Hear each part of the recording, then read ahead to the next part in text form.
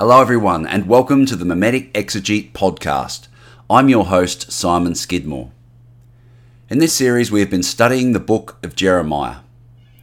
The prophet Jeremiah is persecuted for calling his sinful generation to repentance. Perceiving him as an obstacle to their own desired objects, Jeremiah's community plot to kill him. However, the Lord strengthens Jeremiah's resolve and empowers him to withstand the pain and suffering they inflict. As he continues to prophesy against his fellow countrymen, Jeremiah inflames the situation by eliciting more persecution. By these means, a mimetic cycle is generated and the animosity between Jeremiah and his community grows. On numerous occasions, the Lord commands Jeremiah not to pray for Israel. In other words, Jeremiah grows to resent his fellow countrymen who represent an obstacle to his desired object of becoming a great Israelite prophet. Jeremiah welcomes the demise of Israel as it signals the fall of his persecutors, ultimately vindicating him and his message. Reading on now from chapter 21, verse 1.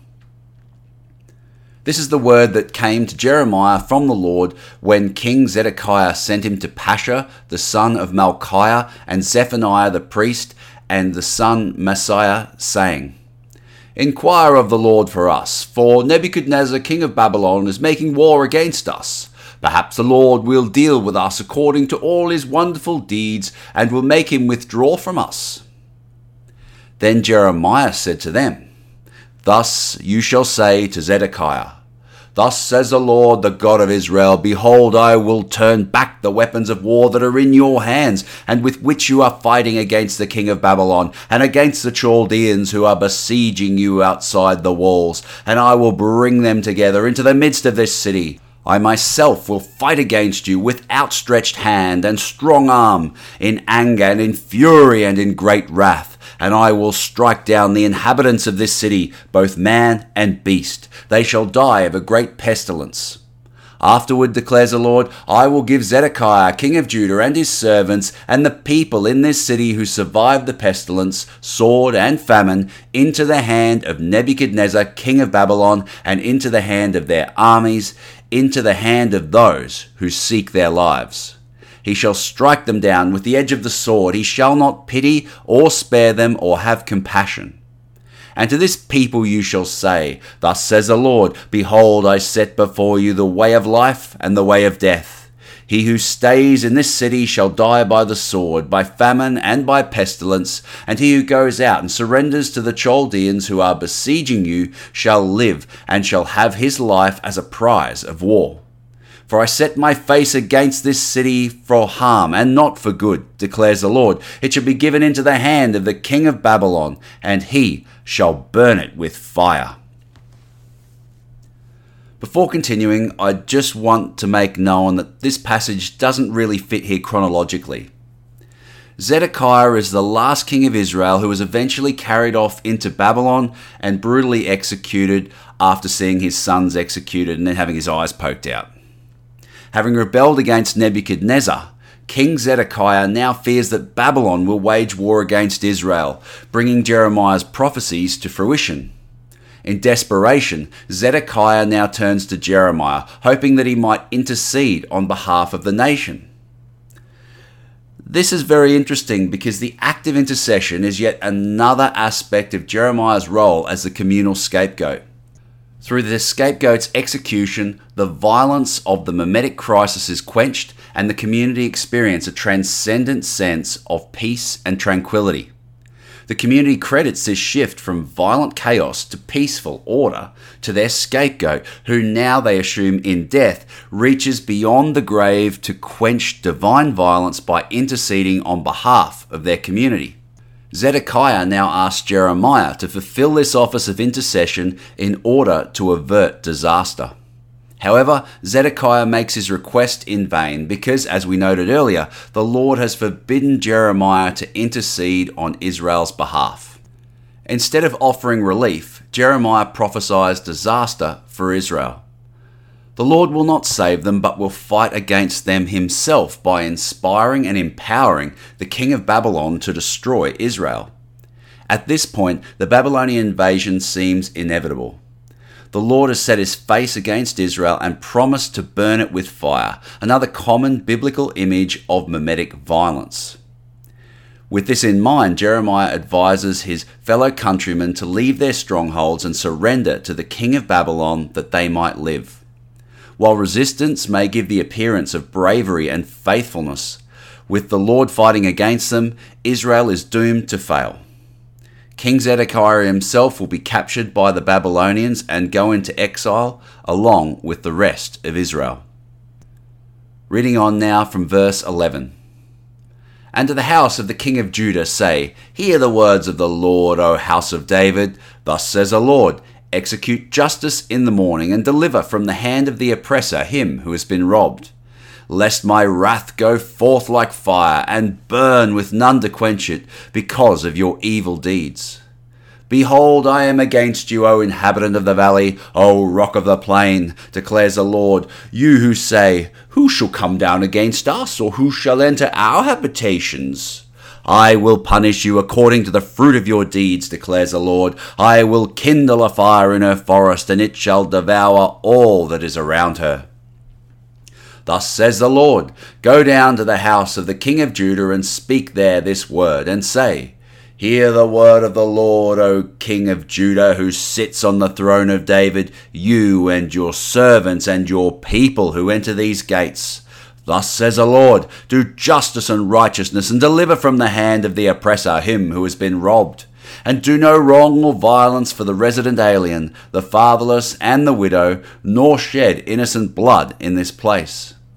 For if you will indeed obey this word, then there shall enter the gates of this house kings who sit on the throne of David, riding in chariots and on horses, they and their servants and their people. But if you will not obey these words, I swear by myself, declares the Lord, that this house shall become a desolation. For thus says the Lord concerning the house of Judah, You are like Gilead to me, like the summit of Lebanon. Yet surely I will make you a desert, an uninhabited city. I will prepare destroyers against you, each with his weapons. They shall cut down your choicest Caesars and cast them into the fire. And many nations will pass by this city, and every man will say to his neighbor, Why has the Lord dealt thus with this city? And they will reply, Because they have forsaken the covenant of the Lord their God, and worshipped other gods and served them. Weep not for him who is dead, nor grieve for him, but weep bitterly for him who goes away, for he shall return no more to see his native land. For thus says the Lord concerning Shallum the son of Josiah, king of Judah, who reigned instead of Josiah his father, and who went away from this place. He shall return here no more, but in the place where they have carried him captive, there shall he die. He shall never see this land again. Woe to him who builds his house upon unrighteousness, and his upper rooms by injustice, who makes his neighbour serve for nothing, and does not give him his wages, who says, I will build myself a great house with spacious upper rooms, who cuts out windows for it, panelling it with cedar and painting it with vermilion. Do you think you are a king because you compete in cedar? Did not your father eat and drink and do justice and righteousness? Then it was well with him. He judged the cause of the needy, then it was well. Is not this to know me, declares the Lord? But you have an eyes and heart only for dishonest gain, for shedding innocent blood, for practicing oppression and violence. Therefore thus says the Lord concerning Jehoiakim, the son of Josiah, king of Judah, they shall not lament for him, saying, Ah, my brother, or Ah, my sister. They shall not lament for him, saying, Ah, Lord, ah, his majesty. With the burial of a donkey he shall be buried, dragged and dumped beyond the gates of Jerusalem. Go up to Lebanon and cry out, and lift up your voice in Bashan. Cry out for Abarim, for all your lovers are destroyed. I spoke to you in your prosperity, but you said, I will not listen. This has been your way from your youth, that you have not obeyed my voice. The wind shall shepherd all your shepherds, and your lovers shall go into captivity. Then you will be ashamed and confounded because of all your evil. O inhabitant of Lebanon, nested among the cedars, how you will be pitied when pangs come upon you, pain as of a woman in labour. As I live, declares the Lord, though Coniah the son of Jehoiakim, king of Judah, were the signet ring on my hand, yet I would tear you off and give you into the hand of those who seek your life, into the hand of those of whom you are afraid, and even into the hand of Nebuchadnezzar, king of Babylon, and into the hand of the Chaldeans. I will hurl you and the mother who bore you into another country, where you were not born, and there you shall die. But to the land to which they will long to return, there they shall not return. Is this man Coniah a despised broken pot, a vessel no one cares for? Why are he and his children hurled and cast into a land they do not know? O land, land, land, hear the word of the Lord. Thus says the Lord, write this man down as childless, a man who shall not succeed in his days. For none of his offspring shall succeed in sitting on the throne of David and ruling again in Judah. The book now turns its attention away from Zedekiah specifically to focus on the sins of the Davidic monarchy in general. These kings are criticized for forsaking the Lord and leading Israel into idolatry by pursuing their desired objects at all costs. In pursuit of their desired objects of wealth and power, Israel's leaders have propagated injustice towards the poor and marginalized. As others observe and imitate this behavior, rivalry and violence spiral out of control. In the end, the king of Babylon will imitate the desire of the Israelite leaders and destroy the nation to plunder its wealth. At the time of this oracle, the people are mourning the death of Josiah, their great king. But Jeremiah challenges them to turn their attention away from the loss of Josiah to their future and the impending destruction. He challenges the people not to mourn for Josiah, but to start mourning for themselves, for the destruction and suffering that will come upon Israel for their own exile as they are forced to leave the land and never return. Let's just talk for a moment about these kings of Israel, this house of David about which the oracle is speaking. Josiah is generally portrayed as the ideal king. He mounts a reformation in all the land and gets rid of the idols, and in so doing leads Israel in a more positive direction. However, following Josiah's death, Israel goes on a downhill spiral of mimetic rivalry and idolatry, until they end up in exile in Babylon. Following his death, Josiah's fourth son, Jehoahaz, and made him king. Although not next in line to the throne, he must have been a popular voice for some reason. Anyway, at 23 years old, Jehoahaz reigns over Israel for just 3 months in Jerusalem. 2 Kings chapter 23 tells us that he did evil in the sight of the Lord, and that he was removed by Pharaoh Necho, who exerted political dominance over Israel at that time. While Jehoahaz is left to die in Egypt, Necho appoints Jehoiakim, Josiah's second son, as king over Israel and exacts tribute from them. Israel are now allied with Egypt as they fight together to withstand the expansion of the Babylonian Empire. Unfortunately, this political alliance does them no good. After reigning in Israel for only 3 months, King Jehoiakim is carried off to Babylon as Nebuchadnezzar overpowers Israel. Jeremiah emphasizes the undignified manner of Jehoiakim's burial as he is carried off like a donkey. He is destined to be childless with no descendant to replace him on the Davidic throne. So infuriated is the Lord with Jehoiakim that he vows that even if he were his signet ring on his right hand, the Lord would tear him off and cast him away. In other words, the Lord is so furious with Jehoiakim that he must destroy him even if it hurts himself. Such is the nature of mimetic violence and rivalry. When two rivals become locked in a bitter contest, so great is the hatred for one another that they determine to injure and hurt each other no matter the cost.